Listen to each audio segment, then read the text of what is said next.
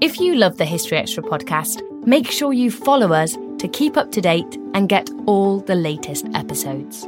Thanks for your support, and I do hope you enjoy this episode. When you need mealtime inspiration, it's worth shopping Kroger, where you'll find over 30,000 mouth-watering choices that excite your inner foodie. And no matter what tasty choice you make, you'll enjoy our everyday low prices, plus extra ways to save, like digital coupons worth over $600 each week. You can also save up to $1 off per gallon at the pump with fuel points. More savings and more inspiring flavors make shopping Kroger worth it every time. Kroger, fresh for everyone. Fuel restrictions apply. As I'm sure you already know, this podcast is produced by the team behind BBC History Magazine, Britain's best-selling history magazine. And if you haven't had a chance to get hold of our magazine recently, we'd like to offer you the chance to get a copy of our next issue absolutely free. Please text the word HISTORY to 78070 to request your free magazine today. One of our team will be in touch to organise delivery direct to your door. This offer is available for a limited time only and only available for UK residents. So please don't miss out. Text HISTORY to 78070 to get your free copy today. Just a quick note, texts are normally charged at your standard network rate. Please check with your provider for further details.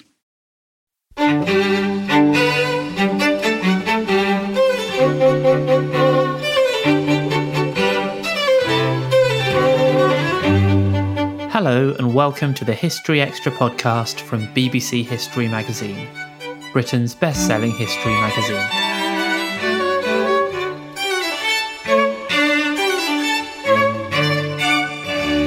I'm Rob Attar, the magazine's editor. In today's episode, we're continuing our Everything You Wanted to Know But Were Afraid to Ask series, where we combine popular search queries with questions you've sent to us via our social media platforms. The subject for this episode is ancient Greece, and our expert is Professor Paul Cartledge, a classicist based at the University of Cambridge. Putting the questions to him was our digital editor Emma Mason. Because this is such a sizable subject, we've decided to split the interview up over 2 episodes, and the next one is due to be released a week from now. Today I'm delighted to be joined by Professor Paul Cartledge, Emeritus Professor of Greek Culture at the University of Cambridge, who is an expert in all areas of ancient Greek history. Paul has written extensively on the subject, and his latest book, Thebes, the Forgotten City of Ancient Greece, was published by Picador as an ebook in May 2020 and will be published in hardcovers in November. So Paul, perhaps we could begin with a brief timeline. When exactly was ancient Greece? What time period do we define as ancient Greece? And what events bookend that period? Thanks very much for having me on your podcast. I sometimes say it's a bit wicked. There's no such thing as ancient Greece, in the sense there's nothing like modern Greece. In other words, a state, a nation state. Ancient Hellas is what the Greeks would have called it, and it was wherever Greeks, Hellenes lived permanently, where they lived, spoke Greek, worshipped gods in the Greek way, and so on. Well, now, the Greek language is attested as early as about 1400 BC in a funny script. We call it Linear B, and it was a syllabic script. Every sign stands for a syllable, not for an individual letter. And that script was devised for a quite different civilization of Greece from the one that you and I are going to be talking about. In other words, you could say ancient Greece goes back to 1400 BC, but most of us would say round about 1000 BC down to about 30 BC is what we think of as ancient Greek history, as opposed to prehistoric, pre-Hellenic, it's sometimes called Greek, or post-Hellenic, which would be Roman history, because, of course, the Romans conquered the Greeks. Greece becomes part of the Roman Empire, that is Old Greece, and all the Greek world becomes part of the Roman Empire. So the Roman Empire goes on forever and ever, and therefore, there's no sort of distinction at the lower end. But broadly speaking, let me say it's from round about 1000 BC to the end of the Hellenistic period with the death of Cleopatra, who was a Greek, though she was an Egyptian Greek, and she committed suicide in 30 BC. And then the Roman Empire, the Roman period of Greek history takes over from then. Excellent. So what civilization came before ancient Greece? There were obviously several. Depends how you define civilization, but most people think it's something to do with cities, urban development, literacy, hierarchy, social, and so on. And therefore, we could say there was civilization in the Middle East, and especially in what's today Iraq, as early as the 4th millennium BC. And sometimes people think the Sumerians were the very first people, as it were, historical in some sense, who had something like a civilization.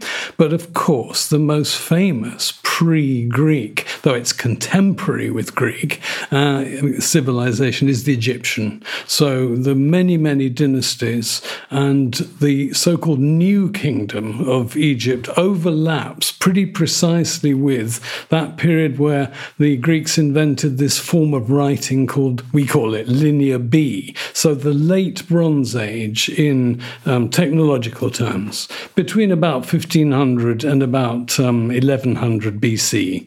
Okay, and Mark Ross on Twitter asks, are the Macedonian period and the Byzantine Empire not included in the time period? Right, I take it by Macedonian what's meant is when Macedonian Greeks, first Philip II, then his son Alexander the Great, conquered Old Greece, Aegean Greece, in the 330s BC, and then Alexander took Greek civilization, he conquered the Middle East by conquering the Persian Empire. So the Macedonian period, we would say, begins in the late 4th century, and it culminates in what I've already mentioned, the suicide of Cleopatra VII, who was the last Ptolemaic, it's called, because the ultimate founder of her dynasty was called Ptolemy, and he was a Macedonian. He was one of Alexander the Great's followers, bodyguards, and he became the first king, as he called himself, of Egypt, a Greek king. So the Macedonian period is part of what I call ancient Greek history. On the other hand, the Byzantine Empire, though Byzantion in Greek, is a Greek foundation. It's today's Istanbul. It goes back to the 7th century BC. But when we talk about Byzantine history as a period, we date it from the foundation of the new city of Constantinople. It's the same place as Istanbul and as Byzantion, but it's named after Constantine the Great, Constantine I, and the official founding date of the city of Constantinople is 330.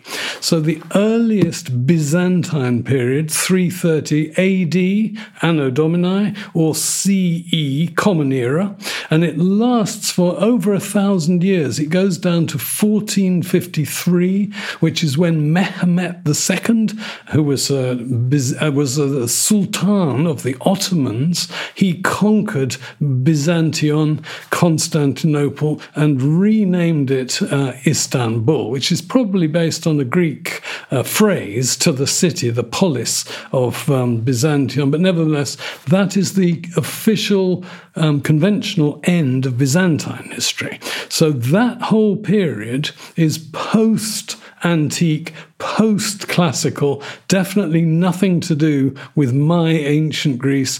One reason being Constantinople was, of course, a Christian city. Constantine was a Christian emperor, and so our period, you and I, we're dealing with pre-Christian, so-called pagan Hellenism. Right, and you mentioned Hellenistic period there. So there were 3 periods of ancient Greece. Yes, within our ancient Greece, we have 3 broad periods. Archaic, the upper level of that floats, and I put it round about 800 BC, but you could go back early. Another way of looking at it is early Iron Age or proto-historic. old books used to date the beginning of archaic, and so the beginning of historical Greek history, to 776. And the reason for that is we're going to come back to it. That is the traditional date for the founding of the Olympic Games. Archaic goes for circa about 3 centuries, I would say, from about 800 to 500. And there is a kind of turning point, 500 to 480, those 2 decades, great invasion from Persia, which a tiny handful of Greek cities resist.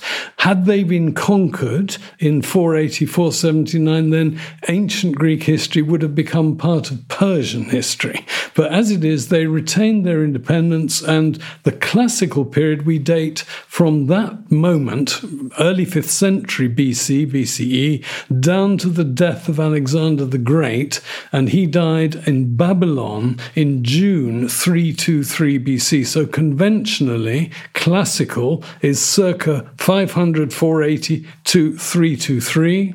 And then we've already discussed Hellenistic. Why is it called Hellenistic? Well, it's Greek, it's Hellenic, but it's Hellenistic, so it's Greek-ish, because Alexander conquered the old Persian Empire, and inevitably Greek civilization in the east, the new Greek-dominated Middle East, as far east as Pakistan, as far east as Afghanistan, incorporated certain amount of Oriental elements. So it's Greek-ish. It's dominantly Greek, but it has Oriental elements. That's the Hellenistic period. And as I've said already, we end that conventionally with the last Hellenistic monarch, who is Cleopatra VII of Egypt, dying in 30 BC, BCE. Excellent. Now, one area of particular popularity online, lots and lots of search queries, is about inevitably ancient Greek democracy. So maybe you could explain to us what did democracy mean in ancient Greece? When did it develop? How did it work? It's, of course, a very complex, a huge question. But I must say, first of all, there were about 1,000 separate Greek cities. So you can't say that there was one thing, ancient Greek democracy. Those cities which had democracy had their own democracy. So in other words, each one would be slightly different from all the others. And the majority of Greek cities never had any form of democracy. It's important to remember that of those 1,000, perhaps a quarter, perhaps 250, had a form of democracy at some time, not necessarily for all the period. Well, the earliest form, the earliest type of democracy is the Athenian, and it was created round about 500 BC, and its main point is not to be what the Athenians had before, which was tyranny. And tyranny, and I'm going to come on to this later, is not a constitutional form of government, but it is a way in which a sole ruler rules by might based on force. He might observe the pre-existing laws, he might not, but he rules by force. Well, the Athenians decided, no, we want constitutional government, we want a republic, and this is where democracy comes in. We want the demos, the people of the Athenians, all the male citizens, and we'll be discussing later who they were, should rule themselves. They should therefore have, and this is the other bit of democracy, kratos.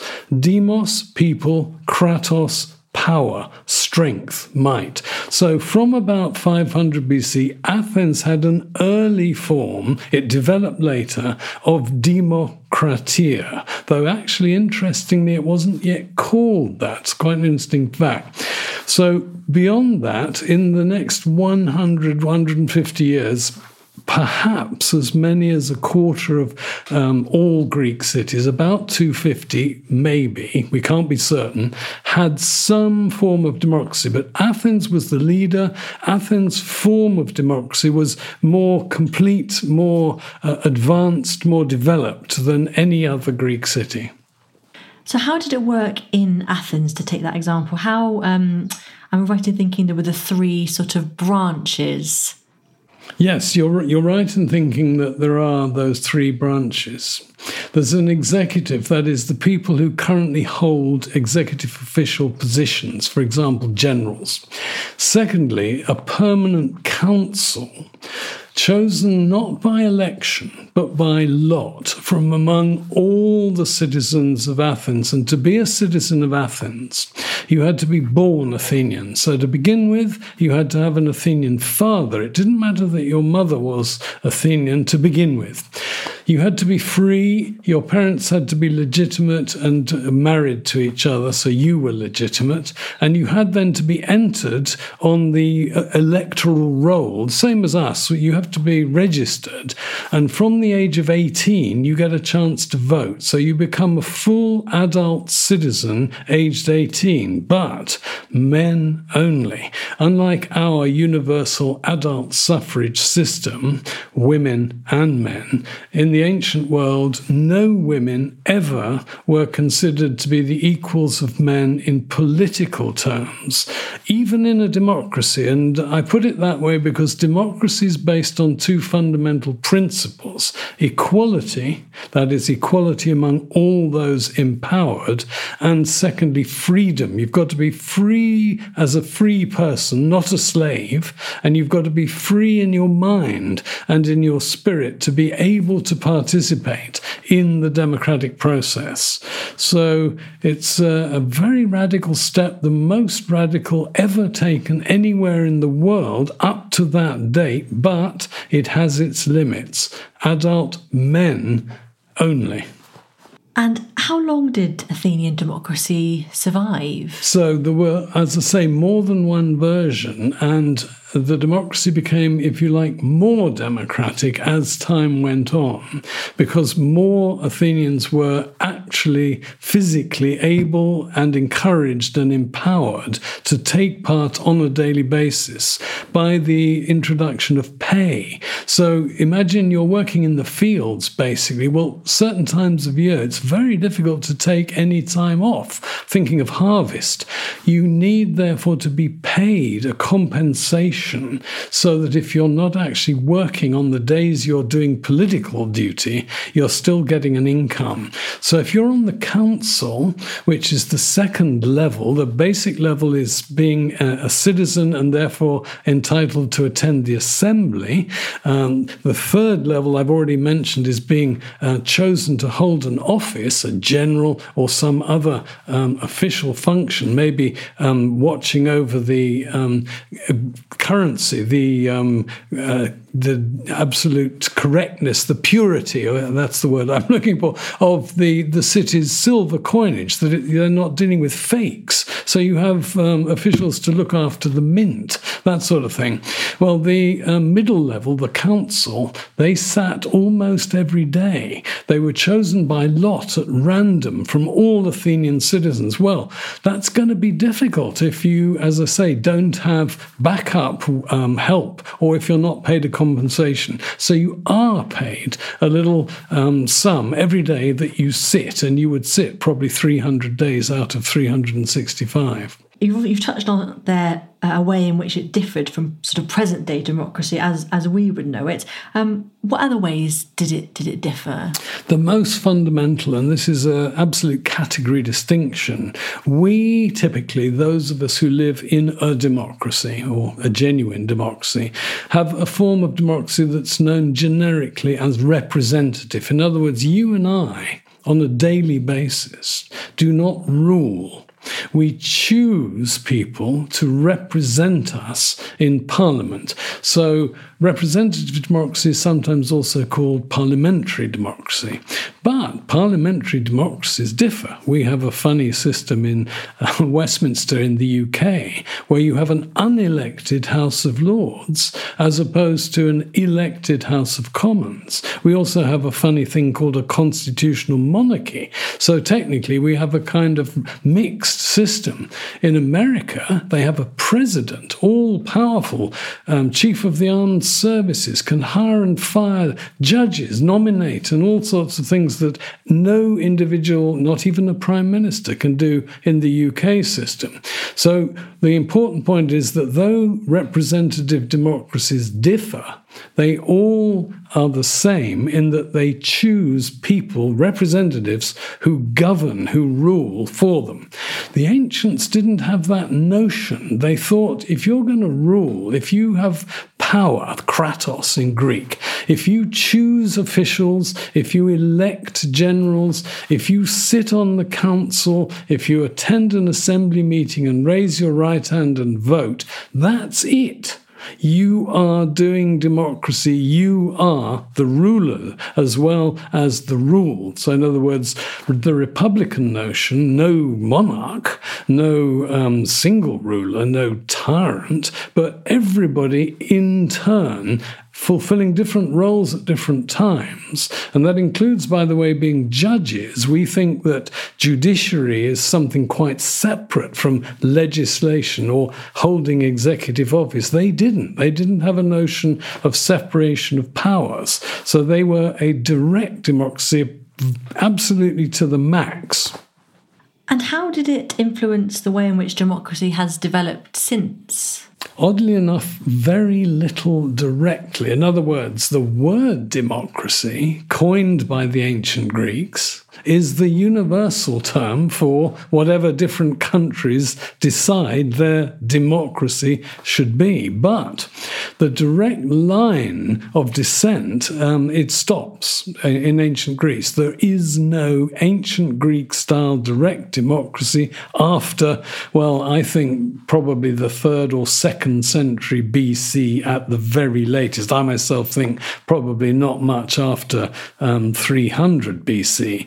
So when in the early modern period, the 16th, 17th, 18th century, the word democracy starts creeping back, especially in England in the 17th century, in France and in America in the 18th century, then democracy acquires a salience and people start looking back to the ancient Greeks. Well, what did they do? How did they do it? But there was a universal agreement in the 19th century when democracy starts expanding quite considerably that the system we must have, partly because of size, must be indirect. It must be representative, parliamentary, not direct on the ancients' model.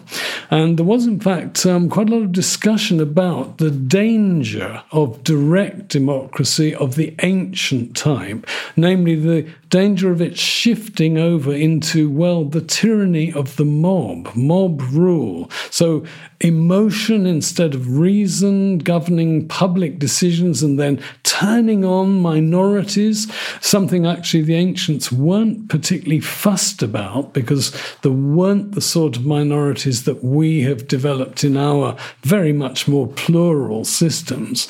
So that wasn't a concern. By our standards, the ancients were very intolerant. They didn't have any concern for either racial or ethnic or gender minorities. The majority rule, and they should rule, and they're all pretty much the same because they're all adult male Greeks.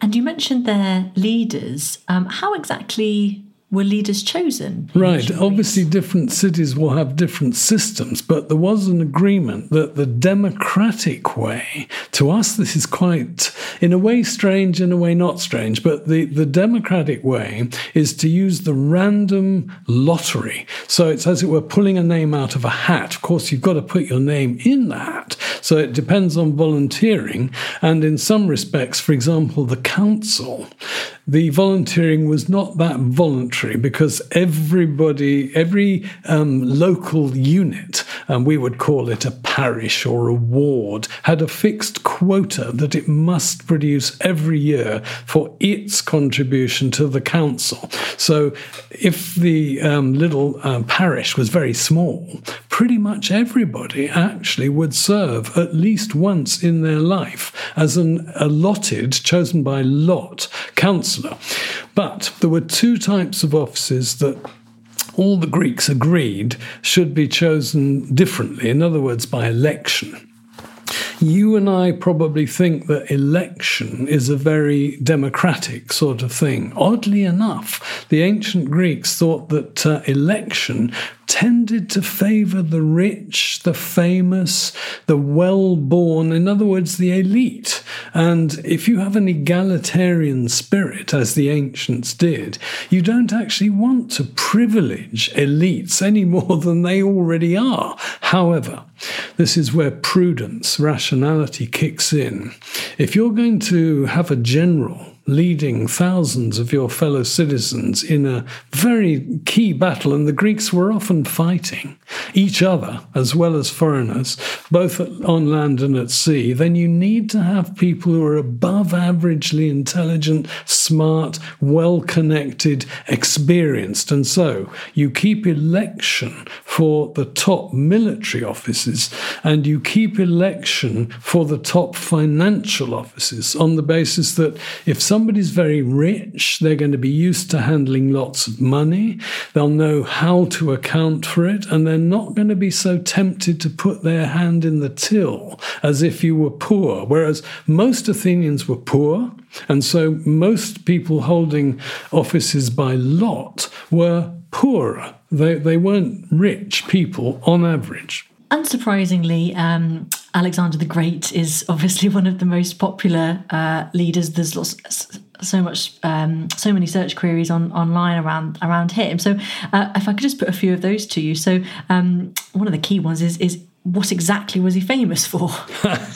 Yeah, why is he? Another way of putting that is, was he as great as he's made out to be? He actually acquired that nickname after his death. In his lifetime, he wasn't called the Great, but he did set a trend. Lots of other people, Pompey, the Roman general. Well, what it was really was that he was quite unparalleled as a conqueror. In other words, as the commander of forces, both in pitched battle and in sieges and in traversing vast terrains of an alien kind when they didn't have GPS, and so he frankly was in a league pretty much with Genghis Khan and Napoleon. Of course, Napoleon suffered the terrible defeat at Waterloo. The winner of Waterloo, Duke of Wellington. There aren't many. Nelson. There's a sort of elite league, a super league of commanders. And one of the peculiarities of Alexander was that formally, technically, he never was defeated in a measurable, in a battle that made a difference. There were skirmishes when leaders under him, junior officers, got beaten up, but he personally never suffered a single failure as a general. I mean, it's quite an extraordinary feat.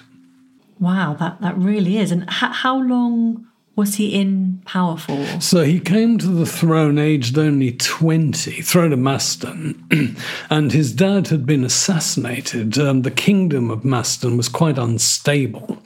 So Philip II, his dad, had got all of mainland Greece under his control, mainly by military means, pitched battle, but also by diplomatic means.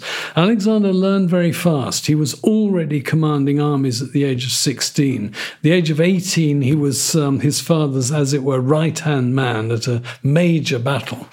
But even he wouldn't have been expecting to become king aged only 20. So having first of all quelled such opposition as there was in Greece, and there was quite a lot, they didn't like being subjects of a particular king, in this case of Macedon.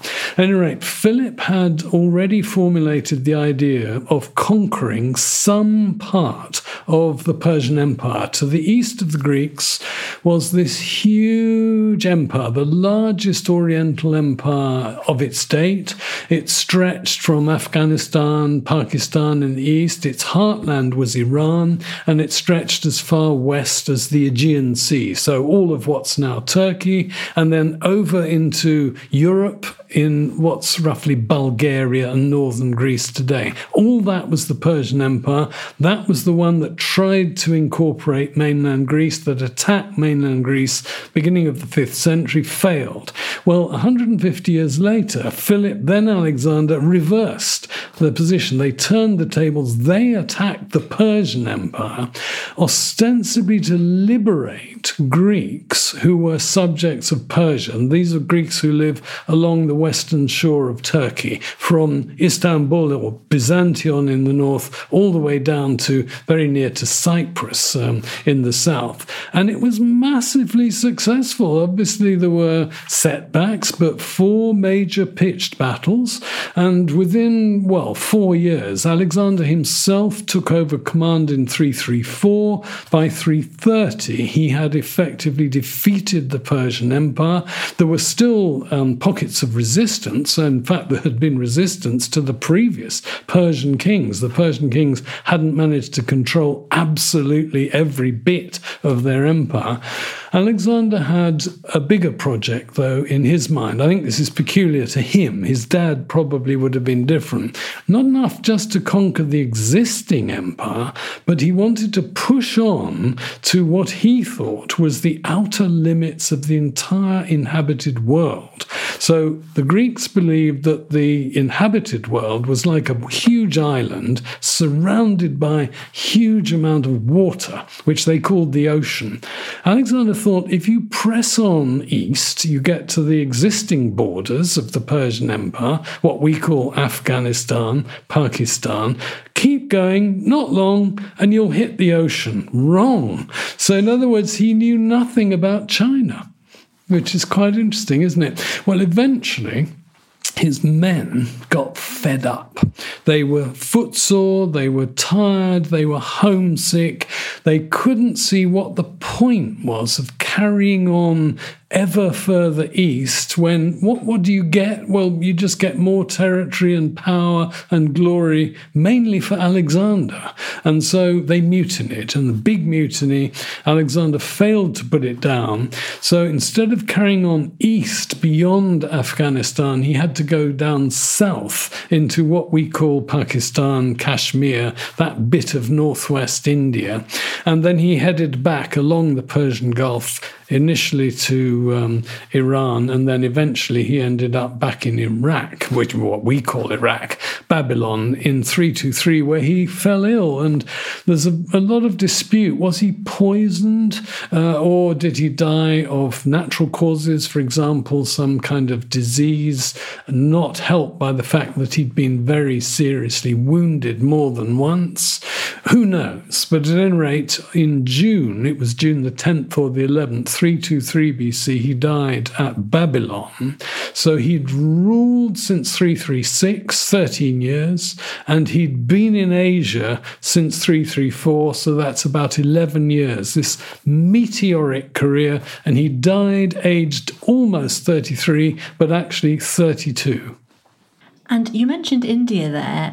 Johnny Hatch on Facebook asks, what do you believe would have unfolded for future history had Alexander the Great conquered India? Well, of course, he thought he had conquered India, because what he called India was what you and I call northwest India, Pakistan, Kashmir, India. But to be serious, he did send ambassadors further on into what is northern India, northeastern India, and his one of his associates, a man called Megasthenes, did actually meet with what we would call Hindu sages, and one of them actually was attracted to join Alexander as part of his circle. It's very interesting that there is direct connection beyond the old Persian Empire, but it was the Romans who, through trade, not through conquest, of course the Romans never conquered India either, but the Romans had much, much more direct trade contact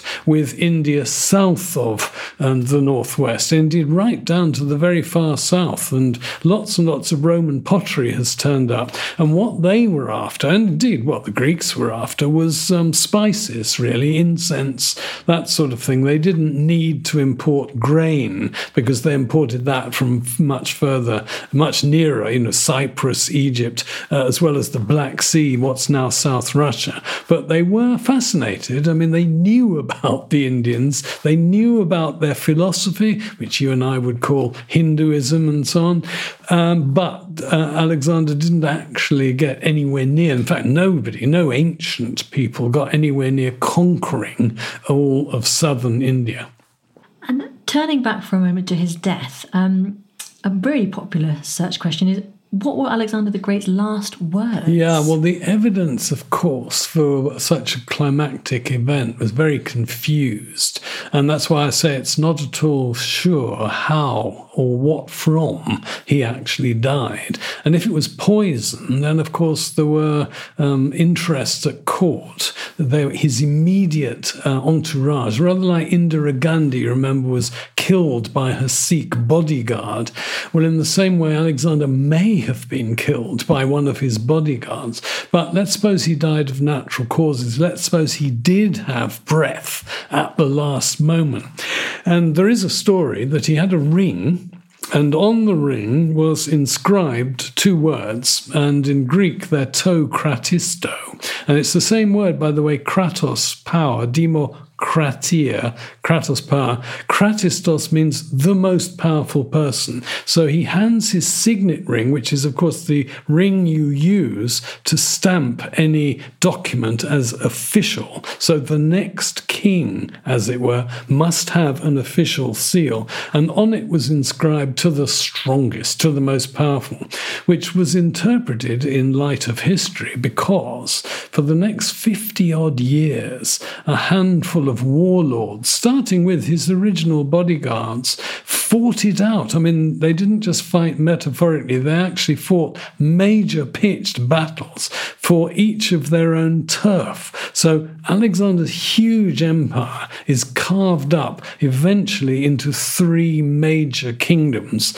And it starts all with Alexander not leaving a living male heir.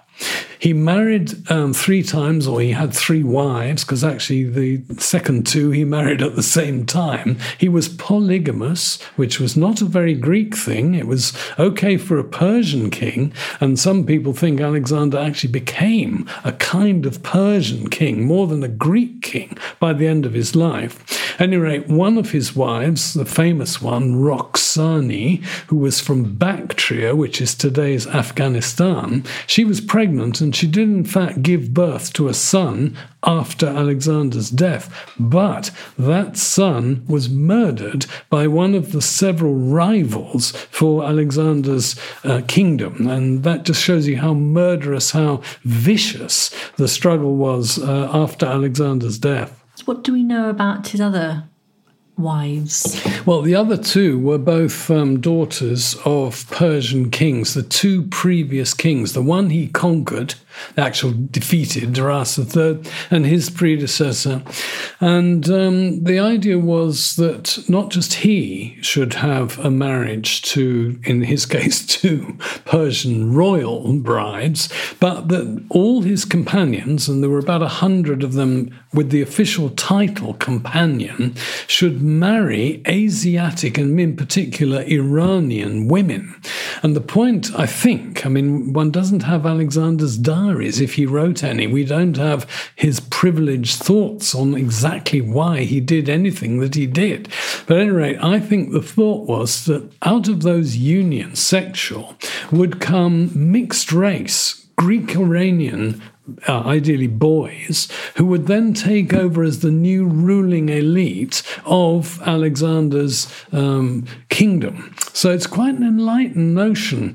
These marriages were consecrated the year before Alexander died, in 324 BC. About 100 of his companions were formally married according to the Iranian, not Greek, rites, even though they probably all had their own wives already. city. They had to take another one, as Alexander was taking another 2.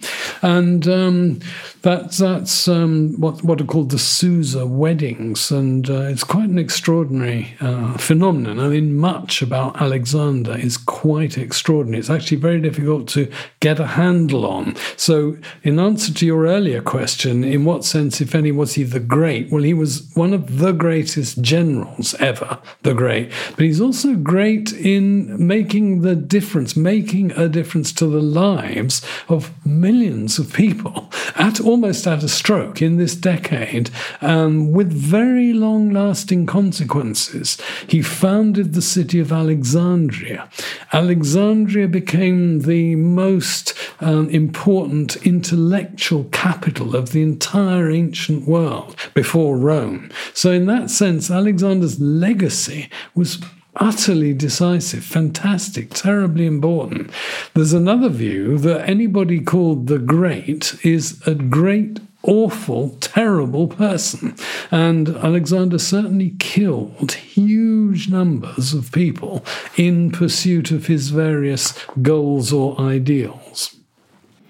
So how bloody would you say he was? Well, that's a question. I mean, the negative view is, I'll give you the most negative. He drank too much, so that he wasn't always fully in command of his senses, and he sometimes either ordered or himself inflicted murderous effects. For example, when he was very, very drunk, he killed a man who was one of his companions from Macedonia, one of his original, court circle boon buddies, who had actually saved his life in a battle. He killed him because that man had said something rather critical, rather derogatory to him when they'd all been boozing. They were all at least half cut. So the very, very negative view is that Alexander, especially as time went on, as his troops periodically mutinied, as he got more exhausted, he suffered more wounds, his mind was, and so on, it became more and more brutal. And there's one massacre, there's no question it was a massacre, of a town in what's now Pakistan. It's called Multan. And Alexander was particularly brave at this. He actually led the attack on the walls of this town, nearly getting himself killed. So you could say leading from the front, by example, has its risks, that if you die, well, you really are going to cause a huge problem to your troops and everybody that follows you. At any rate, he didn't die. He was very seriously wounded. But as a punishment of those people who'd done that to him, he seems to have ordered just, indiscriminate slaughter, rather than just, okay, we've beaten you, you've surrendered, right, that's it. There's lots of interest online about the mystery surrounding his tomb. So where is he thought to have been buried, and has his tomb actually been located? Well, I'll answer the first. It hasn't. There are 4 main candidates, and there is really, in terms of our evidence, only one city, one site in which he conceivably was buried, and as far as we know, his remains have never since been transported from there, and that's Alexandria. He died in Babylon. His corpse was mummified so that it could be transported back ultimately to the capital of Macedonia, a place called Pella in northern Greece. But as it was passing Damascus in Syria, one of those successors of his, in fact, King Ptolemy, the one who calls himself Ptolemy I when he founds a dynasty, a monarchy, he grabbed the coffin, and the procession was interrupted by Ptolemy, who hijacked the corpse, and he took it to what was then his capital, which was Memphis, because Memphis is the old capital of Egypt. When the Greeks under Alexander conquered Egypt from the Persians, they first of all took over the old Egyptian capital, Memphis. But Alexander had designated Alexandria to be the new capital of Greek Egypt. So when Alexandria was built, his corpse was transferred from Memphis to Alexandria and given a fantastic fantastic burial, great sort of ceremony, put into a fancy surround. A glass was put over the tomb so you could actually look at the mummified corpse. So we're talking about something like Lenin in the Kremlin. And that's the last we know for sure of where it was. There's a famous alleged, instance when the first Roman emperor, that's Augustus, after the death of Cleopatra, Augustus becomes Roman emperor, including therefore of Egypt, and he makes a visit, a pilgrimage almost, to the tomb, the corpse of Alexander. But now this could be just a joke. He is said to have been so keen to get down to look at the corpse that he knocked its nose off. Well, you've probably seen images of Egyptian mummies, and quite often they don't have a nose because it's very easy to knock that off when it's very brittle. At any rate, Alexander I'm absolutely sure that the corpse of Alexander was buried somewhere in Alexandria.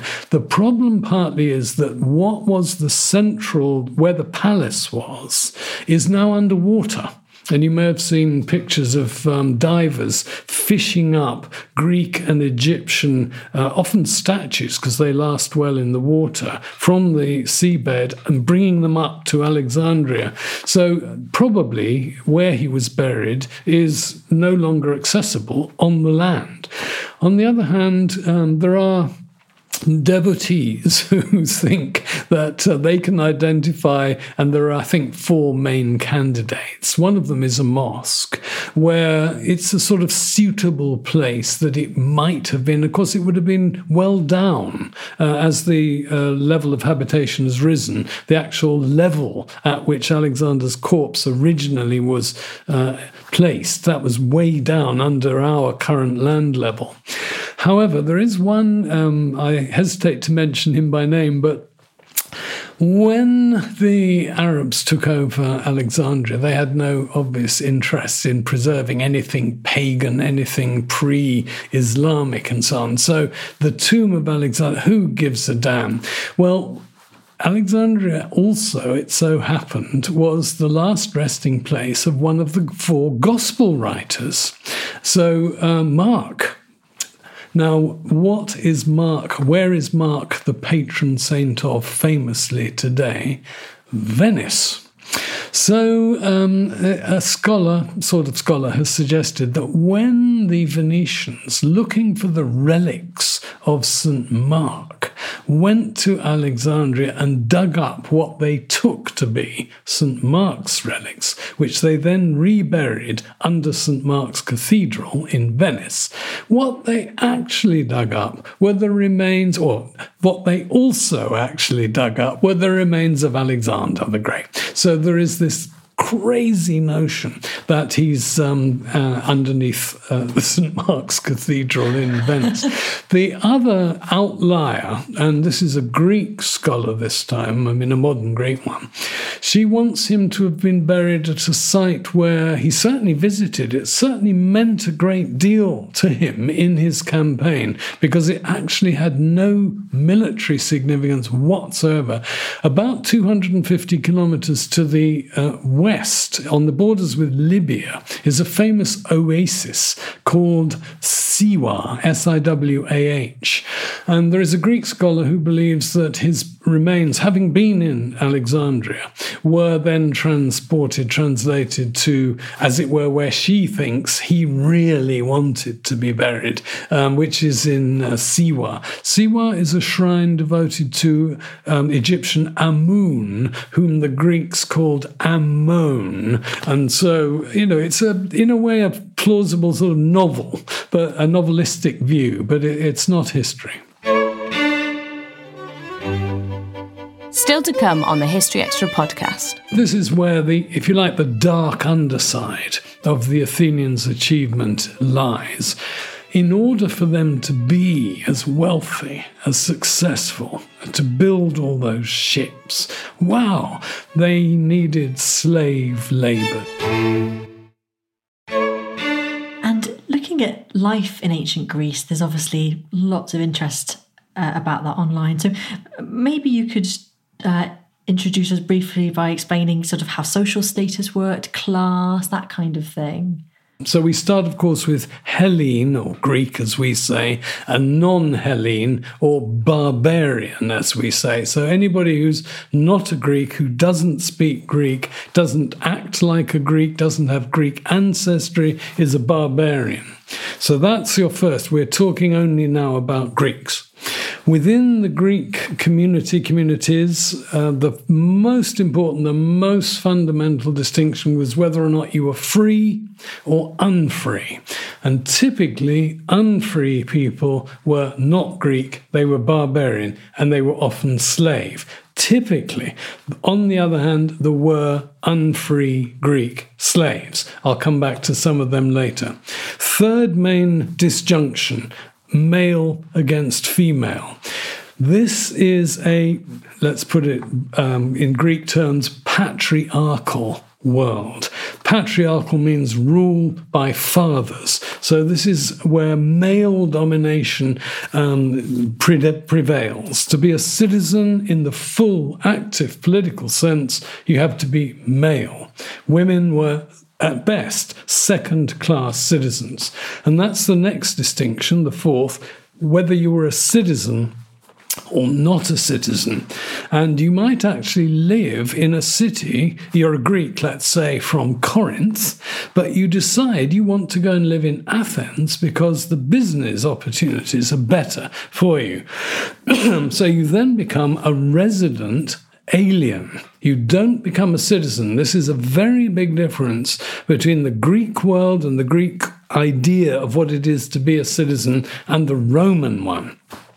In Rome, it's possible even for a freed slave to become a citizen, a Roman citizen. If you are freed in Greece, you're typically not Greek by ethnicity, and you now become a resident alien. You're free, but you're never a citizen. So that's a big status distinction. And then finally, and this is something, of course, Jesus famously in the Bible says, the poor we have always with us. Well, the rich-poor divide was the absolute fundamental one. And in a way, it's strange because it's crude. Why not moderately wealthy or moderately poor? The Greeks didn't make that subtle distinction. You were either rich, in which case you were so rich you didn't need to work for your living because you got other people to work for you, or you were poor. You had to work for your living, and that would include people who are really quite well off, owners of businesses, owners of slaves, but they're not very rich. They have to work as craftsmen, let's say, or as traders, so they count as poor. And it maps onto, very importantly, the political distinction between democracy and oligarchy. So for us, oligarchs tend to be Russian. We think of them as super rich. They've got their money in some sort of natural gas or oil or whatever, and they're oligarchs. But in ancient Greece, an oligarch was indeed a rich person. To be an oligarch, by definition, you're rich. It's the rule of the rich. And as there aren't many of them, it's the rule of the few. So oligarchy means rule of the few rich. Democracy is, as I've already said, the rule of the people, but most of the ordinary people are poor. So it was sometimes thought of as the rule of the poor. And if you're not one of the poor, if you're one of the elite rich, that might actually be quite frightening. Because what if the majority decide to take against you? For example, by imposing a tax, which actually they did. I'm not making this up. So in other words, there's a kind of class war, potentially and sometimes actively going on in every Greek city between the rich and the poor, one lot wanting oligarchy, one not wanting a form of democracy. So was there a tax system in place? There was indeed, both personal and collective. So Typically speaking, if you're very rich in a democracy, it's going to be expected that you cough up when there is either, let's say, a military emergency and you need suddenly a lot of money, so a wealth tax, or, and this is where Athens actually was a leader, it's one of the distinctive features of their democracy. In order to perform in the way they wanted, a whole range of religious festivals, and that includes the theatrical festivals in honour of Dionysus, but it might be a festival in honour of the patron god Athena. You have to have animals to sacrifice. Animals have to be reared, oxen, sheep, whatever, cows, and somebody's got to pay for that. Well, typically the rich supplied, they were required to supply the apparatus whereby the gods were worshipped in the theatre, in the slaughter of animals as an offering of sacrifice to the god or goddess in question. So that's a form of taxation. What they didn't have was income tax. What they did have also, this is a much lower level, was a sales tax. So when you exchange something in the marketplace of Athens or in the harbour, the state rakes off its 1%, 2% for public funds to build ships, to pay councillors, to etc., for all the pay the policemen even. Well, now Athens is unusual. By and large, one can say there were hardly anything that you or I would call a regular police force, not only in ancient Greece, but neither in ancient Rome. So citizens were supposed to act as vigilantes, in other words, as sort of self-policing. But Athens, partly because it was rich, it did make an exception, and it had a police force of perhaps about 100 publicly owned, that is, collectively owned slaves from one particular ethnic group. And there's an obvious advantage in having all of them able to communicate with each other. And they came from what the Greeks called Scythia, which is roughly the area north of the Black Sea, extending as far east as the Caspian. So round about those parts of Central Asia and Armenia, and the Scythians wander around, and they're famous for being archers. So the Scythian archers served as a very rudimentary crowd control, if you like, type of police at Athens. Staying with the subject of slaves there, what percentage of the population were slaves?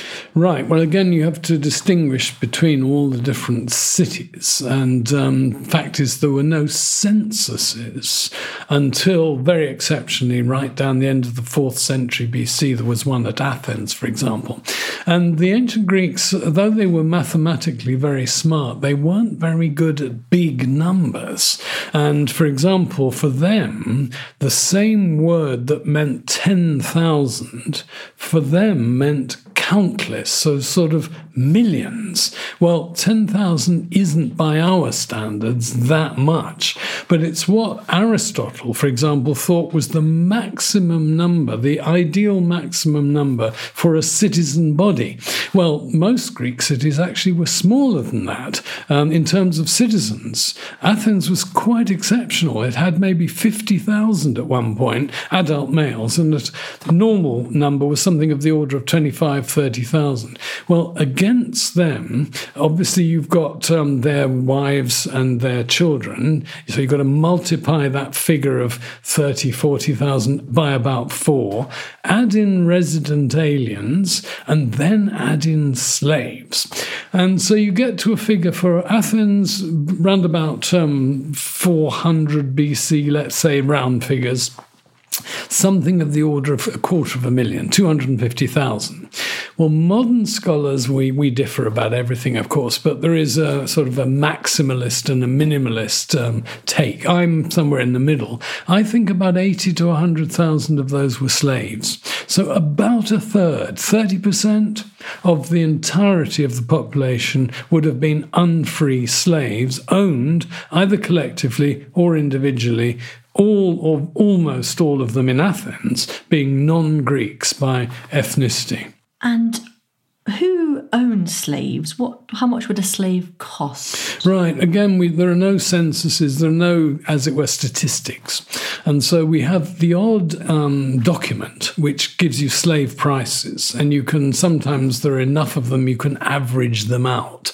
And one of these, from the late 5th century, suggests that an average price might be, now I'm going to have to do a translation, but in ancient Greek terms, 150 or so drachmas. Well, now a drachma still was a modern Greek term, of course, until the euro superseded it. But a drachma means a handful, literally, of spits, of iron cooking spits. And so 6 of those, 6 obols, made a drachma. And a drachma was what a skilled worker would be paid on a daily basis at the end of the 5th century BC. So if you can imagine 150 times what a skilled worker would expect to get, that is what the cost of a slave was. On the one hand, not vast, not huge. On the other hand, not minimal. And so it's thought that probably a maximum of 30%, maybe 50% absolute maximum, owned one slave or more. On the other hand, right at the top, the people who are really paying the super tax, as it were, 5%? Some of them owned as many as 1,000 slaves. So 1,000 times 150 drachmas, you're into the millions of drachs. Huge. But this is like the modern world. It's like we say the 1% has hugely disproportionate amount of wealth. Same in Athens. The difference was that the Athenians made the rich cough up. So slaves were quite expensive. They weren't very expensive. And what was life like for a slave? How were they treated? Right, there was a huge spectrum. Suppose you were a public slave and you were owned by the city of Athens, the people, and your role was to keep the records of the assembly or of a law court. You were literate, you were probably quite well dressed, you wouldn't be beaten, ordered around, you were an important public functionary. Life wasn't too bad. Go to the other end of the spectrum. You're a young boy, a teenager. You've just been bought in what's Bulgaria or Scythia or what's now Turkey. You're transported to Athens and you find yourself a slave of a mine operator, somebody who wants to make his money by putting you down a mine to extract silver. Life for them was both miserable in itself, nasty, brutish, and probably quite short. And this is where if you like, the dark underside of the Athenians' achievement lies. In order for them to be as wealthy, as successful, to build all those ships, to pay the citizens, to go to the theatre, they needed slave labour to extract the silver which produced the bullion from which the coin was, and so on. So the underside, the underbelly of Athenian cultural achievement is slavery in the mines. That was the worst kind. Now, in between, you might be, whether a male or a female, a household slave. And as such, you might be the pedagogue, if you're male, that is the tutor of the master or mistress's young son. Well, that's not too bad. You might be the female attendant of the mistress, looking after her cosmetics and her clothing and all that. Well, of course, some mistresses would be absolutely horrible and treat the slave appallingly, but that in itself wouldn't be such a terrible type of life as that of a mine slave in the mines. On the other hand, big difference between Greece and Rome here. you typically both come into Athens or wherever, Corinth, as a slave, and you die as a slave. The Greeks were not so keen on manumitting, on freeing their slaves, as the Romans were. And as I say, if they did choose, let's say the slave gets very old, has an accident, and they wish to free them or they wish to sell them on to someone else, then that slave doesn't cease to be a slave or doesn't become a citizen, but becomes a resident alien. And I suppose if they had any natal ties, they might still want to go back to their original homeland, but that we don't really know much about.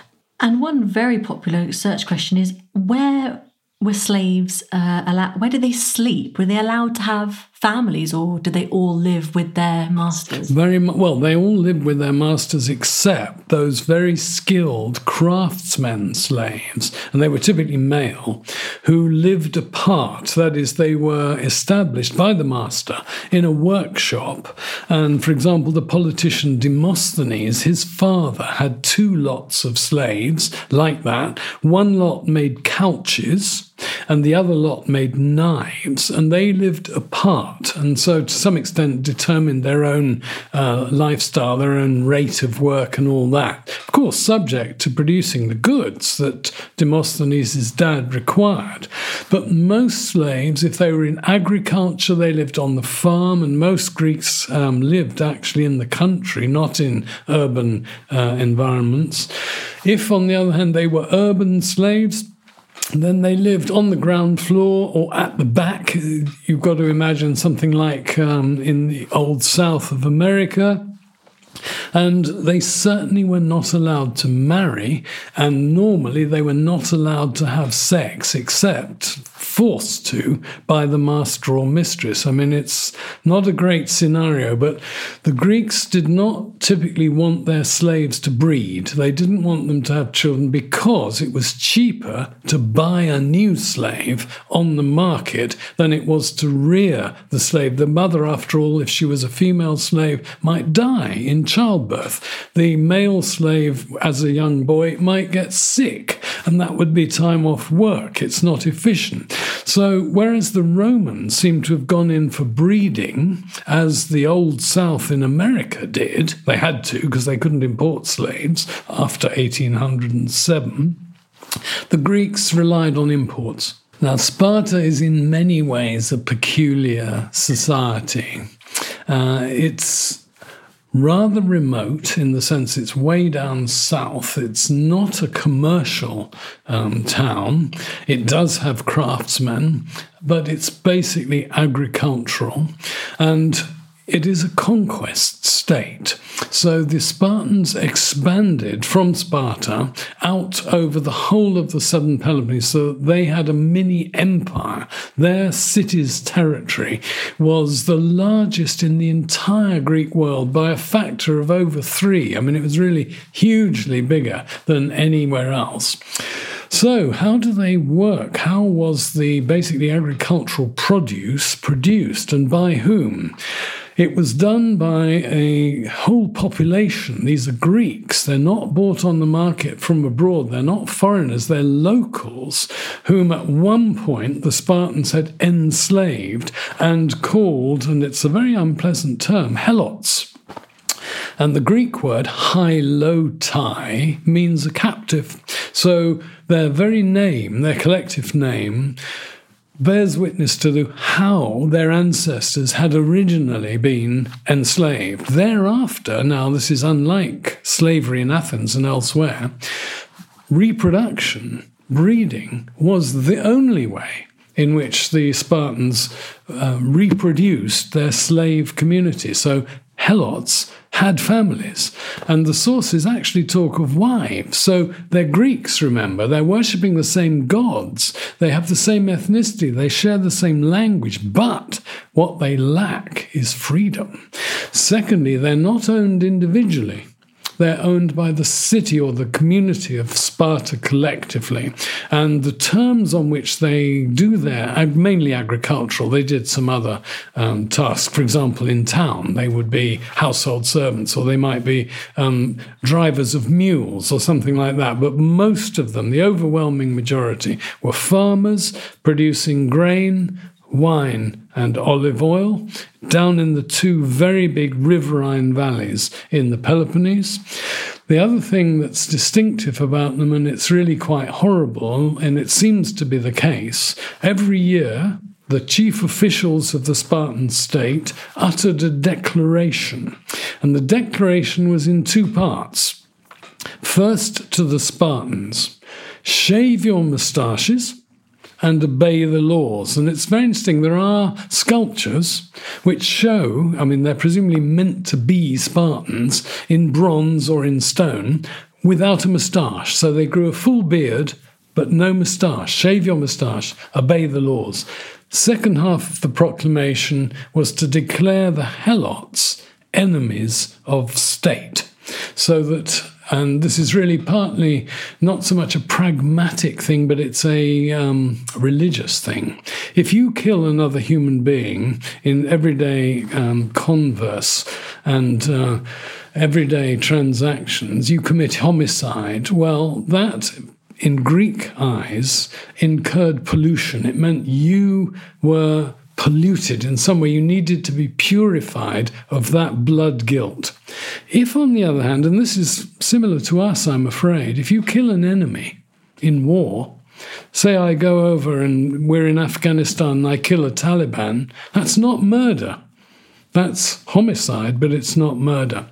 In the same way, if a Spartan killed a Helot, because of this decree, this declaration, he was not committing murder.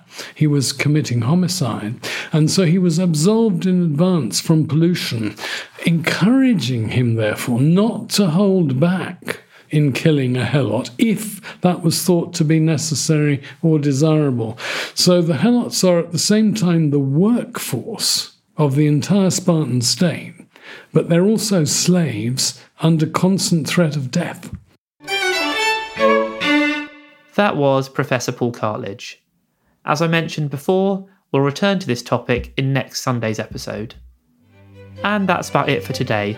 This episode was produced by Ben Hewitt and Jack Bateman. We'll be back tomorrow when we'll be discussing one of history's greatest mysteries.